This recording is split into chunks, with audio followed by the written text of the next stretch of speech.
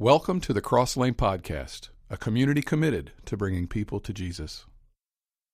Samson was a man, and as most men, ladies, you know, most men have issues, right? We got some issues, and so we're going to talk about those. First, I want to show you a book cover and tell you that if you have kids, if you have high school kids, especially girls, maybe junior high, high school girls, I don't know if you've ever done this, if you've ever practiced the practice of paying your children to read a book. Highly recommend that you do that. Find books that you want your kids to read, bribe them into reading the books. And this would be one that I think that certainly you would want your young daughter to read. Tyndall Baldwin wrote this. It's the subtitle of the book is Boys, Booze, and Jesus. That'd make you want to pick it up, right? So I don't know what you think a book like that would be worth. I mean, I would be willing to pay my daughter $50 to read a book like that. And so Tyndall Baldwin travels all around the country, and she speaks to young ladies and to dads and moms. And at some point in her talks, one of the questions that she's fond of asking is this: what do you do when your body wants what your heart knows is wrong? What do you do when your body wants what your heart knows is wrong? And this book is all about her story from basically her high school years into the first year of college, and she's got a story to tell. Here's what's interesting about that question. You may not be a Christian person this morning. You may not be a church person at all. So maybe somebody dragged you here. You might not like church. You might not like me. But this is a really important question because you're old enough to know that there's been a time in your life or a chapter in your life or a spring break in your life, nervous laughter, a business trip in your life, a time maybe one night where you drank too much in your life. You already know what happens when you go to places where your body wants that your heart knows you shouldn't go. And we're adults, so we know how this goes and where this goes. This is a very important question, and the way you answer this question is determined by where your heart is. We talked about this last week. It's determined by whether or not you are living from the inside out or whether you're living outside in.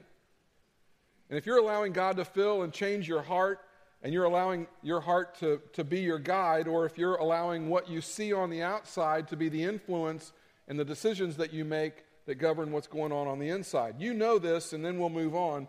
Your answer to this question has the potential. Your answer to the question, what do you do when your body wants what your heart knows is wrong? How you answer that has the potential to determine the direction of your entire life. And we could line up people and they could tell their story and say, listen to Brett. You'd look at young people and you'd say, listen to Brett. He's telling you the truth here because you've lived it out in your life. It's a great question. What do you do when your body wants what your heart knows is wrong? We'll come back to that in a few minutes. In this series, Right in the Eye, we're studying the book of Judges. Judges takes place in about a 300-year span of time between the time that Joshua ushers the children of Israel into the Promised Land. There's about 300 plus years, and then the first kings come. And I'll just say this about the 300 plus years. It didn't go well. It really, most of it didn't go well. They went through cycle after cycle. I've been showing you this slide in every sermon where, there was this disobedience, then there was disaster, then they needed to be delivered. And they would disobey God, and then they would say, oh, God, please come help us. And we're in the middle of a disaster, and God would come and deliver them. And he did it time and time and time again, but it seemed like they never learned their lesson. It's kind of like, I don't know how many of you are dog people. You have to be a dog person to understand the next illustration. If you're a dog person and you're of any age at all, and if you had dogs your whole life, then you probably at some point in your life have had a dog like this one. That is, you love them to death. They're cute as they can be, but they're dumber than a box of hammers. You ever had a dog like that? Just, he's lovable, and when he sees you coming, he's always happy to see you, and he's wagging his tail, but he's dumber than a box of rocks. And you're like, people say, oh, he's so cute. And you'll say, dumber than a bag of hammers. That one right there. So, he's lovable. He just never learned, he never learned to go in the grass to relieve himself. He just does it right there on the concrete. Just dumber than a box of hammers, that dog. So the children of Israel were kind of like that dog. And let's be completely honest. We're kind of like that dog. Sometimes we just don't learn our lesson. You've gotten yourself in trouble. You knew what you should and shouldn't do. You did exactly what you were told not to do. You did it anyway, and the person whose law or rule you violated or broke, you eventually had to call them and say, please come get me. I'm in trouble. And it was awkward and it was embarrassing. And the book of Judges ends with this very dark and ominous statement. We've been looking at it each week. Here's how the whole book of Judges ends. In those days there was no king in Israel. Everyone did what was right in his own eyes. There was no king, and everybody did what was right in his own eyes. During this 300 years, the way this was supposed to work, it was supposed to be a theocracy. And God was going to be the king, and God had given the law, and these judges were going to administrate the law. So through this 300 years, they had some good judges and they had some bad judges. There were 12 overall, and two of them you may be pretty familiar with. We're going to look at one of them next week. His name was Gideon. You probably have heard stories growing up about Gideon. We'll talk about Gideon next week. And then today we're going to talk about Samson, because it's an interesting story, and the truth is there's a little bit of Samson in all of us. Now, Samson's story kind of goes like this. It kind of starts the way all Bible stories start. You know, there's a man and a woman. Once upon a time, there was this man and this woman, and they wanted to conceive a child, and they were having trouble conceiving a child. And then God came and said, you're going to have kids. And they said, I bet it's a boy, because it's always seems like that's how it goes in the Bible. You know, they're trying to have kids, and they can't. And then an angel shows up and says, you're going to have a boy. And so this child is going to be special to God. And the angel said, the Spirit of God is going to rest on your son in a very unique way. And so he was to take what was known as a Nazirite vow. Now, Nazirite vows were usually taken when someone was trying to get God's attention in some way. Usually you would take a Nazirite vow for like 30 days, maybe 60 or 90 days. In very rare occasions, in extreme situations, you might take a Nazirite vow for a whole year. And part of the Nazirite vow was you would abstain from anything that came from a grape. So no grape juice, no raisins, no wine. You couldn't touch anything dead. And you weren't supposed to cut your hair. You were supposed to let your hair grow out. And the reason for this is that people would look at you and they would basically say, oh, you need help, is what something's wrong with you. No, you grew hair because you were you're basically saying, I'm trying to get God's attention. You know, I'm in this situation, and I need his attention. I need him to pay attention to what I'm doing. So the odd thing about Samson was he didn't get to choose to take this vow. You know, usually the man would decide, hey, I'm going to take a Nazirite vow, and I'm not going to cut my hair, abstain from grapes for a month or so. That's not what happened with Samson. He was going to take this vow. His parents took this vow for him. They were instructed, he's going to be a Nazirite. You don't let him touch grapes. You don't let him eat anything from a grape. You don't let him touch dead things. You make sure he grows his hair out. So as he grew up, he was told, no grape juice. No, don't touch it. I don't know, bugs and things. I don't know about dead bugs. Don't touch them. Just don't touch them. And, oh, by the way, your hair's going to grow out because God wants to use you in a very powerful way, Samson. God's going to do something big with you. Samson heard this all growing up in his life.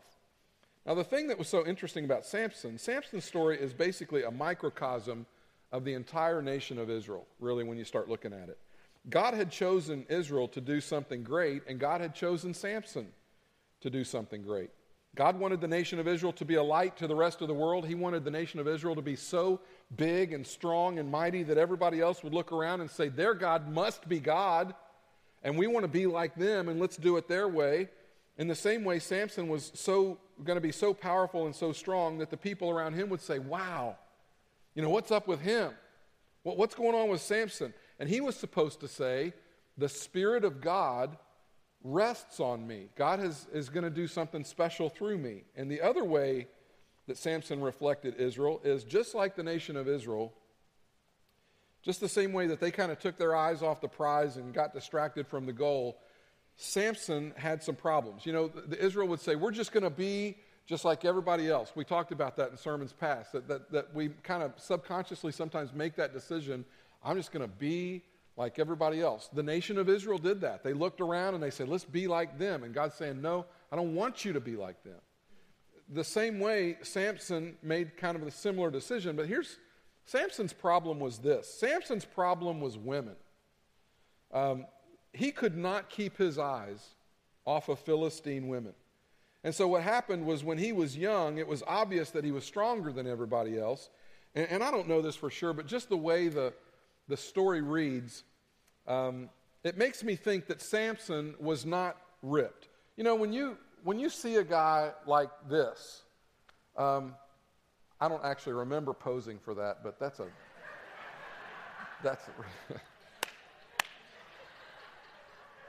called low-hanging fruit is what that's called. When you see this guy, you think, I mean, there's no question that guy's strong. You would ask that guy to move a box for you, right? Hey, could you lift this refrigerator for me? I mean, you see a guy like that and he does feats of strength, you're not surprised that a guy like that is going to be strong. He just looks strong. He's going to do things and you're not going to ask yourself, how did he do that? No, it's obvious. This guy's really strong. He's ripped. But if you see somebody like me doing it, you're like, that either has to be a magic trick or a miracle. So I think Samson looked like me, and not just me, like many of you, because you're out of shape too. Let's not kid ourselves. And I just think Samson looked average. I think Samson would have looked just like, I don't think he would have looked like a bodybuilder. You know, I kind of grew up my whole life kind of thinking Samson would have had muscles, and it would have been obvious that he was strong, but I don't think so. I really don't think so. I think that he had this natural strength that when he did things, you would go, how in the world is he doing that? But then when the Spirit of God rested on Samson, this superhuman strength would happen, and he was able to do these incredible things. So very quickly, he got put to work. And his first job was that of a border guard between the Israelite and the Philistine armies and on their border. And he also became a leader pretty quick. He had some leadership skills. He ruled as a judge. He didn't rule, but he acted as a judge for 20 years for Israel. But on this border guard job, he had a problem. He couldn't stay on the border. Every once in a while, he would creep down from the border, and he would get into one of these little villages and go into one of these little towns. And that's where all the Philistine women were, and he kept getting himself in trouble with these Philistine women. And you should read the story of Samson. It's an interesting story. The very first event we're told of in his life, the very first thing he did in his story was, this is what we read, Judges chapter 14. Samson went down to Timnah, so he's leaving the Philistine border, and he's going to go down into where the Philistines live. Samson went down to Timnah and saw there a young Philistine woman, and this would get him into trouble time and time again. He saw there a young Philistine woman, so he's going to go back home. When he returned, he said to his father and his mother, I have seen a Philistine woman in Timnah, now go get her for me as my wife. You know, can you just hear him like, I want that one, go get that one. So his father and his mother replied the way you might expect them to reply. This is kind of typical. His father and mother replied, isn't there an acceptable woman among your relatives? I'll just let you fill in your own joke right there, okay? Or among all our people, must you go to the uncircumcised Philistine to get a wife? Now, the phrase uncircumcised Philistine, it was kind of a dig because, you know, the idea of circumcision was a covenant agreement between God and the nation of Israel, and they circumcised their men basically to say, we belong to God in a unique way. You know, we're His. And so this was kind of a deal where Samson, come on, you know the story. You know that you're our only child, and you know that we got visited by an angel, and he told us that you were going to be special. And so if you're going to choose a wife, then you need to obey the law, because through Moses, God kind of told us who to marry and not to marry, and we're not supposed to marry women that aren't Israelites. And you know, it's not because that God was, you know, against interracial marriage or anything like that. The problem was when they married outside of the Israelite nation, these women would bring in their false gods. And so this happened a lot. It had happened over and over and over. And it just became a big problem. And so God didn't want these false gods to infiltrate the nation of Israel, and they brought their household gods with them. These women, they were taught to do that. And God knew if you start marrying outside the Israelite nation, that's going to happen. It's not going to be good, and it's going to destroy your belief in God. And that had happened so many times already. And Samson's parents were like, look, Samson, we want you to get married, but if you marry a Philistine woman, she's going to bring her Philistine gods. And by the way, we're at war with the Philistines. I don't know if anybody's told you that. You're a border guard. You should know this. But you just shouldn't be doing that. We shouldn't have to explain this to you. Verse 3, the second part. But Samson said to his father, get her for me. She is the right one for me. Now that's an interesting little Hebrew phrase right there, that right one for me. It almost parallels perfectly that phrase that we've been seeing throughout the scriptures several times in the book of Judges, where we read the Israelites did what was right in their own eyes. It's the phrase almost parallels. In other words, Samson sees this woman, and this is kind of why he's like a microcosm of the whole nation. He says, I see her, that's what I want, I'm living from the outside in, so go down there and get her for me. And the whole story is a disaster. So they go, he gets married, and of course she wants to have the wedding at her church and inside her border, and his family goes down there, and it's mostly Philistines, and they're at war with the Philistines. And Samson just cannot help himself, and he humiliates the Philistines. So they're mad, they kick him out, they keep his wife and marry her off to somebody else, and at the end of the story, she gets burned alive for her association with Samson and his family. They just didn't it just didn't work out, pretty much, is what happened. There's another story where one night he slips over the border and he goes down and he spends the night with this other Philistine woman. And this just kind of represents his life. The Philistines find out that he's there because they hate Samson. And because of Samson, thousands of people, thousands of Philistines have been killed. Their economy has kind of been wrecked because of his leadership and the things that he'd done. You should read the story of Samson. So one night he's spending the night with this Philistine woman, and they find out that he's there, and they surround the whole city because they're going to kill Samson. So he does this incredible feat of strength and uses the power that God has given him for his own interest and his own ends, which was another bad thing that he shouldn't have done. And so he has these woman problems everywhere he goes. He just keeps choosing to do what's right in his own eyes. And he disregards the fact that God's called him to do something unique and special and that his Spirit's going to rest on him. And then the story slows down, and he meets his most famous partner, and her name was Delilah.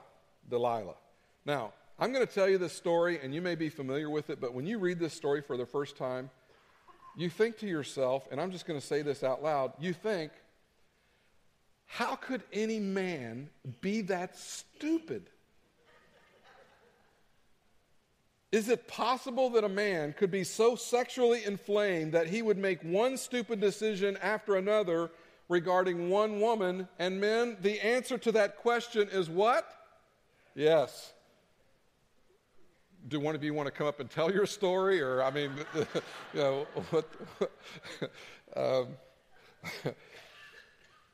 it is possible for a man to become so enamored with one physical body, with one woman's body, that he would do some really, really stupid things. And this story of male stupidity on steroids, I'm telling you, that's what we're looking at this morning. Now, you first read this story and you think, that can't be true. But the longer I live, the more stories I hear, I think this might be average, okay? This might not even be extraordinary. And here's why. And I don't want to blame God, but God has made us sexual beings. And then sin comes along and it distorts sin. Romans 6:23, the wages of sin is death. Everything sin touches, it just destroys. And the same is true of sexuality. And, God makes this beautiful, wonderful thing called sex. And this isn't in my notes, and I'll probably get in trouble for saying this, but I'm going to risk it. I grew up, I had a youth pastor who, when he taught us about sex, he used to say, if God made anything better, he kept it for himself. I always thought that was pretty good, If God made anything better, he kept it for himself. So he gives us this great gift.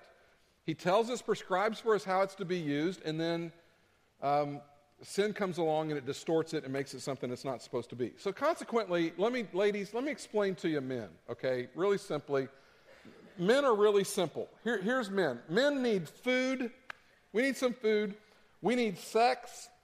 And we, from time to time, we need an occasional pat on the head, okay? We just need an attaboy. Once in a while, we need somebody to tell us. That's really all we need. Food, sex, and an occasional pat on the head. And if we just had to pick one of the three, we would probably starve to death, right? Amen, brother. Now, ladies, before you get too excited about all this, and I can hear you right now, oh, I just love this church and this sermon's awesome. The reason we're so stupid is because you participate with us, okay?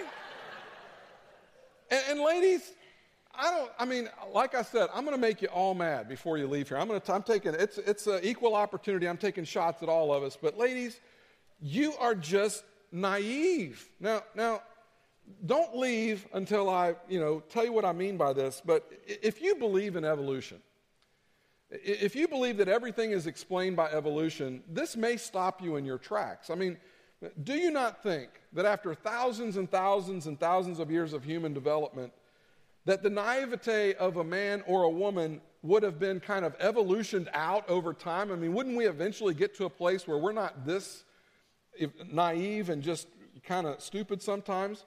Why is it that generation after generation, this doesn't go away? This remains who we are and how we think and what we do. Ladies, you fall for the same things over and over and over again. Your mama warned you. Your grandmama warned you. You're going to warn your daughter. Your daughter's going to warn her daughter.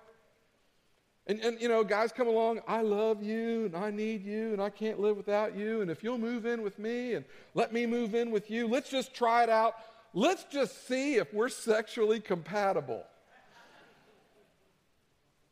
Baby, God wouldn't have given me this desire if he didn't want me to fulfill it. Like, let's bring God into it. He never goes to church, but now he's ready to bring God into it. God gave this to me.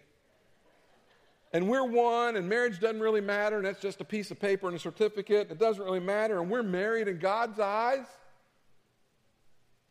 And on and on. And women, you believe that stuff. I mean, Oprah's been off TV, 5 years? You've forgotten everything Oprah taught you, right? If you're in love with a man, ask yourself this question. This is for all you single girls. You would come to me and you would say, but Brett, I just love him so much. And, there'd be violin music in the back and flowers and daisies, and it'd be beautiful. And just let me ask you this question. I know you love him. What do you love about him? What do you love about him? See, if there's nothing great about him, you're better off without him, okay? I'm going to channel my inner, who was OJ's attorney?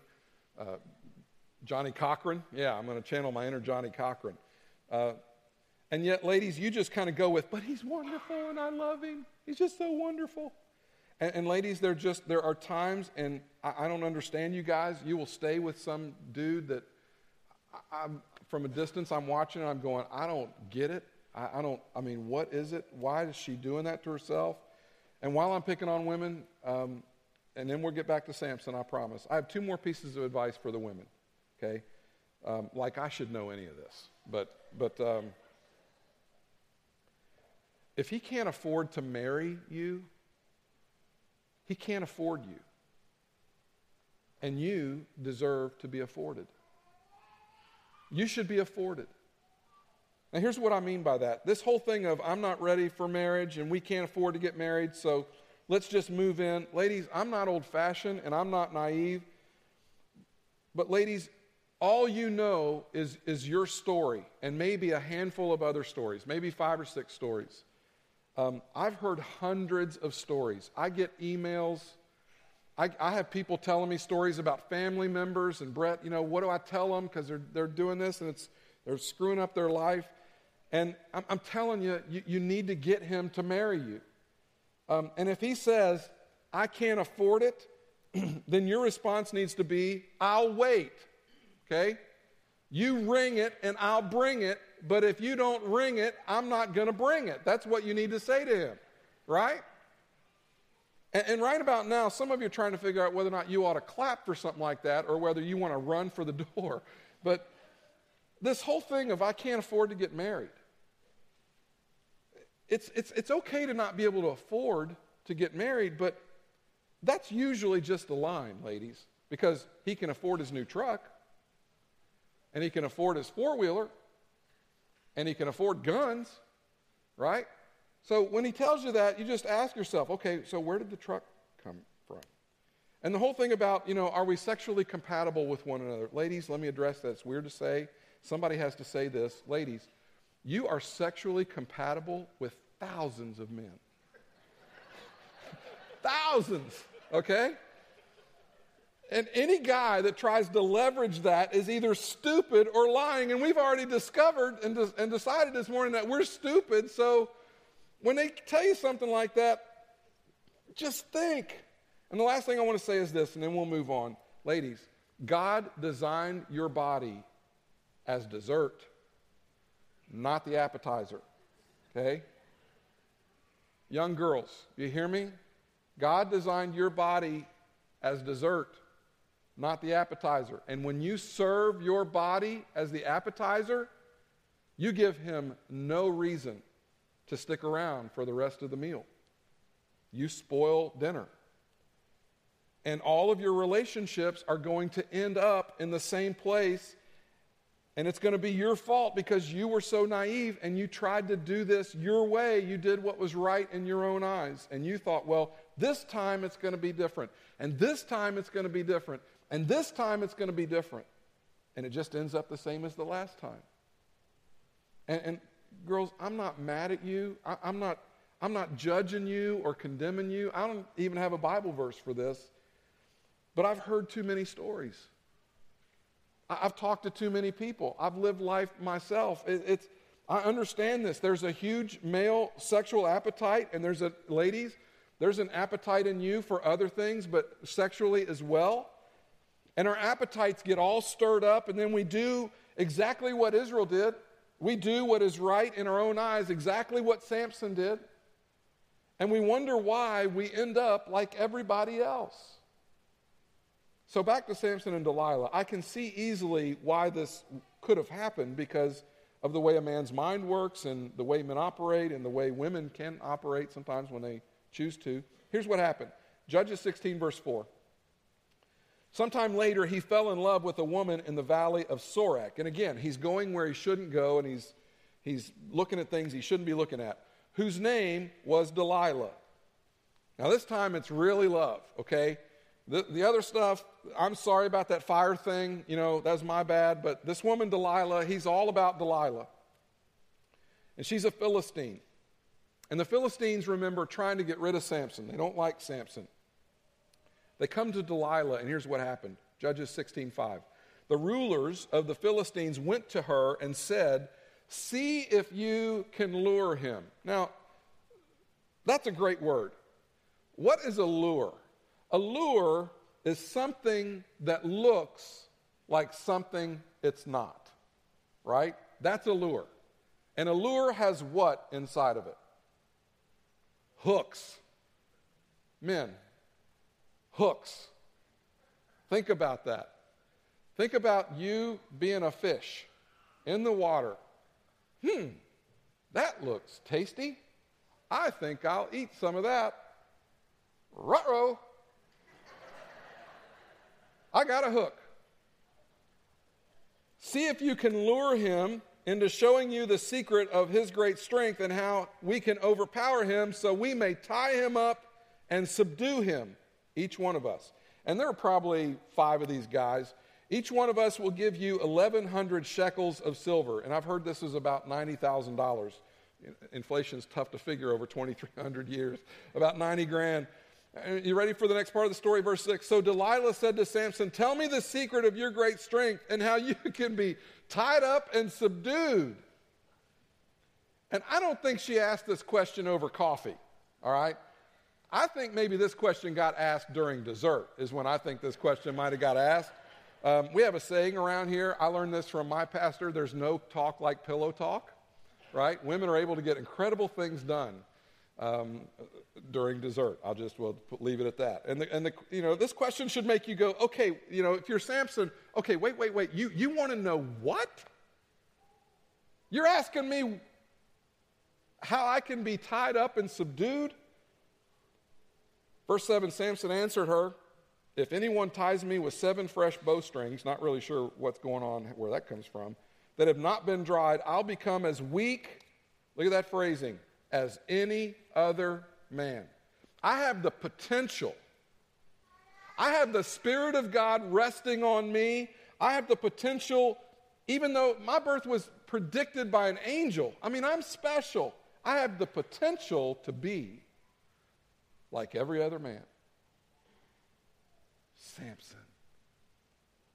Why would you want to mess with that? Why would you want to dip yourself into that world? Why would you even want to be average?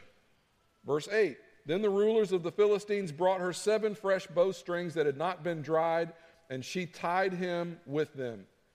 So he's drunk, he's passed out, she's got him prone somehow, and she ties him up, and this is kind of weird. There were men in the room, which I don't know what that's all about. Verse 9, with men hidden in the room, she called to him, Samson, the Philistines are upon you. But he snapped the bowstrings as easily as a piece of string snaps when it comes close to a flame, so the secret of his strength was not discovered. And it's at this point in the story that Samson should go, maybe she's not right for me. I should have never crossed into the border and gone down into the Philistine villages. Verse 10, then Delilah said to Samson, this is great, you have made a fool of me. You lied to me. Come now, tell me how you can be tied. And Samson says, well, it's not bowstrings, it's new rope. You got to get you some new rope. So Delilah goes and gets herself some new rope. Samson gets drunk. He's passed out. She ties him up. Samson, the Philistines are coming. The Philistines are coming. He jumps up, he pops the new ropes, and he chases off the Philistines. And Delilah is hurt. She's so hurt. Verse 13. Delilah then said to Samson, all this time you have been making a fool of me and lying to me. Tell me, how can you be tied? You might fill in, so that you can be like everybody else. He replied, if you weave the 7 braids of my head, so now he's at least getting close. If you weave the 7 braids of my head into the fabric of the loom and tighten it with the pin, I'll become as weak as any other man. So while he was sleeping, Delilah took the 7 braids of his head, wove them into the fabric, but that doesn't work either. And it's at this point in the story, you're just tempted to say, okay, no man is that stupid. But there are a few guys in the room that are going,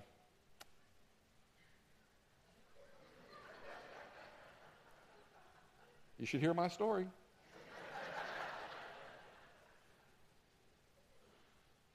Verse 15. Then she said to him, how can you say I love you when you won't confide in me? This is the 3rd time. Samson, wake up, brother. This is the 3rd time you have made a fool of me and haven't told me the secret of your great strength. And then, ladies, this next verse is in the Bible. Don't get mad at me. I didn't write this. I'm just the reporter. Verse 16, with such nagging.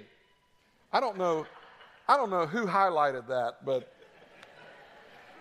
with such nagging, she prodded him day after day until he was sick to death of it. That's gorgeous. So when sex wouldn't work, the nagging got to him. Ladies, it's biblical. Just next time he says, stop nagging me, you just go, biblical. Now, ladies, you should know this. You have such power And some of you, I make it sound like a vast majority of you, I don't mean it that way, but there are ladies who leverage that power in all the wrong ways. And I don't know specific situations. I'm just telling you that when you do that, you are going to pay for it someday. And I'm sorry, but here's what you need to understand. Beauty fades. Beauty fades. God wants you to live from the inside out, which means that your wonderful outside beauty combined with a beautiful, wonderful heart from the inside out, it sets you up for success. But when you leverage your beauty and you troll with your body, you pay for that. And I'm sorry, maybe one day you move away from that, but God has given you so much beauty in your words and your heart and with your body and your sexuality, and used the right way, it can be a beautiful thing and used for great things, but so often it's not. And Delilah combined her body with her nagging, and Samson said, okay, whatever. Okay, I'll tell you. Judges 16, verse 17, second part of the verse. No razor, he tells her, no razor has ever been used on my head, he said, because I have been a Nazirite dedicated to God. And at that point, he should have been like, what am I doing here? How stupid have I been? I'm on the wrong side of the border. And I just keep waking up. She keeps asking me how I can be subdued. And every time I wake up, she's trying whatever it is I just told her. At some point, and now I'm going to tell her the truth. Come on, Samson. I have been a Nazirite dedicated to God from my mother's womb. In other words, I am a miracle baby. I shouldn't even be here. An angel predicted my birth. If my head were shaved, my strength would leave me and I would become, look at the phrase, as weak, say it with me, as any other man. I'll just be like everybody else. So they have another passionate night. He's drunk. He passes out. I guess that's the way they did it. That's the way they roll in Philistine country. It's a big night. She gets out her razor, and she's dreaming about what she's going to do with the 90 grand. And she didn't know it. But here we would be 3,300 years later, talking bad about her. And the author of Judges says when he woke up, she's yelling, the Philistines are coming, the Philistines are coming. And he jumps up to his feet and he thinks, silly Philistines. I'll go chase them off again. And the Spirit of God had left him. Judges 16:21. Then the Philistines seized him, gouged out his eyes. And if you were the movie maker and you were going to make a movie out of this, this is the scene. I just wonder if this isn't the scene where when they gouged out his eyes, is it possible that what you would have, the last thing Samson sees as that gouged out his eyes was Delilah. And he would say to himself, I never saw this coming.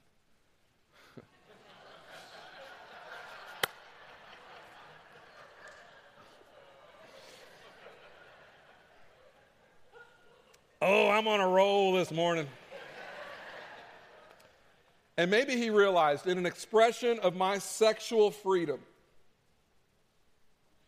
in an abuse of the gift that God had given me, I have become a prisoner of the very people that I tried to emulate.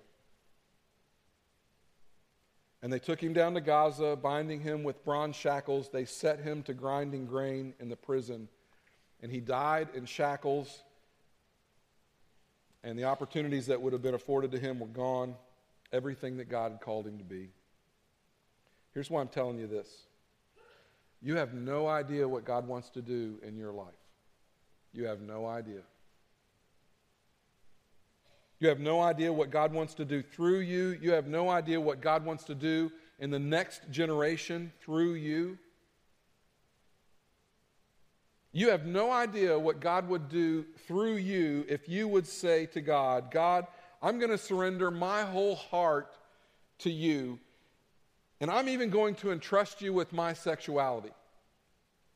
God, I'm all in with you. And you have no idea what God would do in you and what God would do through you if you would entrust your heart to him and learn to live from the inside out.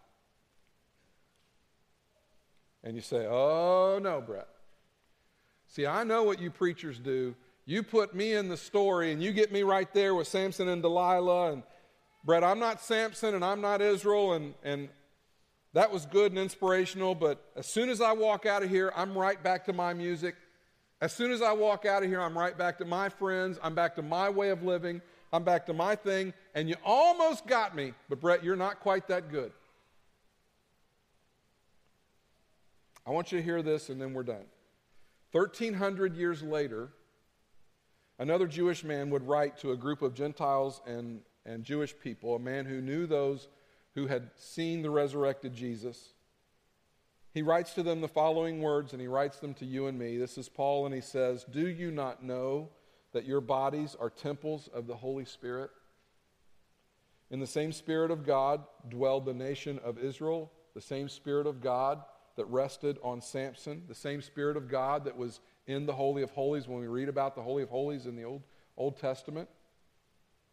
Do you not know?" And I think the reason he says, "Do you not know?" is they didn't know. They're thinking, what, me? Paul says, yeah, you. Listen, when you embraced Jesus as your Savior, when you decided to follow the Holy Spirit of God, that same Spirit of God rested on you. We call it indwelled. It came in to live in you, just like Samson, which means that God has a plan for your life, and God wants to do something in you, and God wants to do something through you, and he wants to touch future generations through you and through me. And you dare not be just like everybody else. Do you not know that your bodies are temples of the Holy Spirit who is in you, whom you have received from God? You are not your own. And the reason it's a question is because they didn't know. And I think maybe you didn't know. You never thought about it like that before. That God has something for you, and God wants to do something for you and in you. And like we said last week, come on, God isn't trying to keep something from you. I think that's where we get to. You know, God is just this cosmic killjoy, and he just wants to ruin all my fun, and he's trying to keep stuff from me. He doesn't want to give me the good stuff. See, that's how the devil gets us to sin, is he gets us convinced that God's holding out the good stuff. And if you do that, it's going to be better. And then by the time you're 40 or 50 or 60 years old and you start looking back on your life and you go, uh-oh, I think maybe God was trying to reserve for me something really good and trying to keep me away from some things that were really bad. But now, I think God was for me. I can't go back to my 20s. I can't be 25 again. I can't be 35 again. I can't be 15 again. I can't raise my kids again. I can't have my college years back. The Holy Spirit of God living inside of you, listen to what Paul says. You are not your own. You don't belong to you any more than Samson belonged to Samson. You don't belong to you. You were bought at a price. Therefore, here's the challenge. This is the difficult part. Honor God with your spirit indwelled body. Have you ever surrendered your body to God and said, God, I want to make you the Lord of my sexual expression? And you're thinking, no, and I never will. Is there a closing song? I'll just finish by saying this. I say this to you often. I care about you. I'm your pastor and I love you. And I get the opportunity to sit and talk with you on occasion. Sometimes you'll make an appointment and come in. We'll sit down and talk for a while. Sometimes it's impromptu. I'll see you out somewhere and we'll start talking and I'll hear a story. Sometimes people send me emails and I read this long email and it's sad and it just makes you want to cry. And I watch people that I love get worked into situations because of decisions that they've made, because they've allowed themselves to make decisions from the outside in, and everything is governed by outside in, and they're not living inside out. God isn't at the center with the Spirit of God saying, this is how you do this, and you saying, okay, God, if that's how you say to do it, that's how I'm going to do it. And we live outside in, and we make bad choices on top of bad choices. And then all of a sudden you come to me in tears and you tell me the story, and at the end, I just want to hug you and hold you and tell you, I'm so sorry. But we have choices. And you can either choose to be like everybody else, or you can choose to do it God's way and say, I'm going to do this, Spirit of God, inside out. It's our choice. And I'm just telling you, it goes way better the second way. Way better. Let's pray. Father, thank you for the story of Samson. It's comical, it's funny, but it's sad because it's our story a lot of times. And God, I don't know what it's like to be a lady, but I know what it's like to be a fella, and I know that our sexual appetites are huge. And I've talked to a lot of guys and heard the stories about how bad decisions have gotten in the way of a relationship with you, and bad things follow through tears. Being asked the question, Brett, why did I do that? And God, there are some ladies that are in the room that probably are tempted to live outside in. They're going to do it their way, and they're lonely, or they're afraid they're going to be alone, and sometimes they settle. Sometimes dessert becomes the appetizer, and they end up just like everybody else.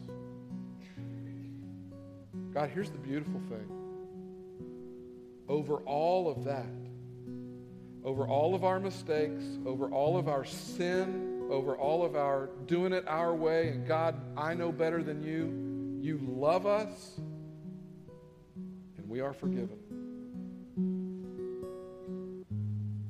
God, I just pray this morning that we would hear your quiet, gentle voice telling us that if you don't do it my way, it's going to hurt. And I don't want you to hurt. So, Father, would we hear your voice this morning? We love you. We worship you in this moment. It's in Jesus' name we pray. Amen.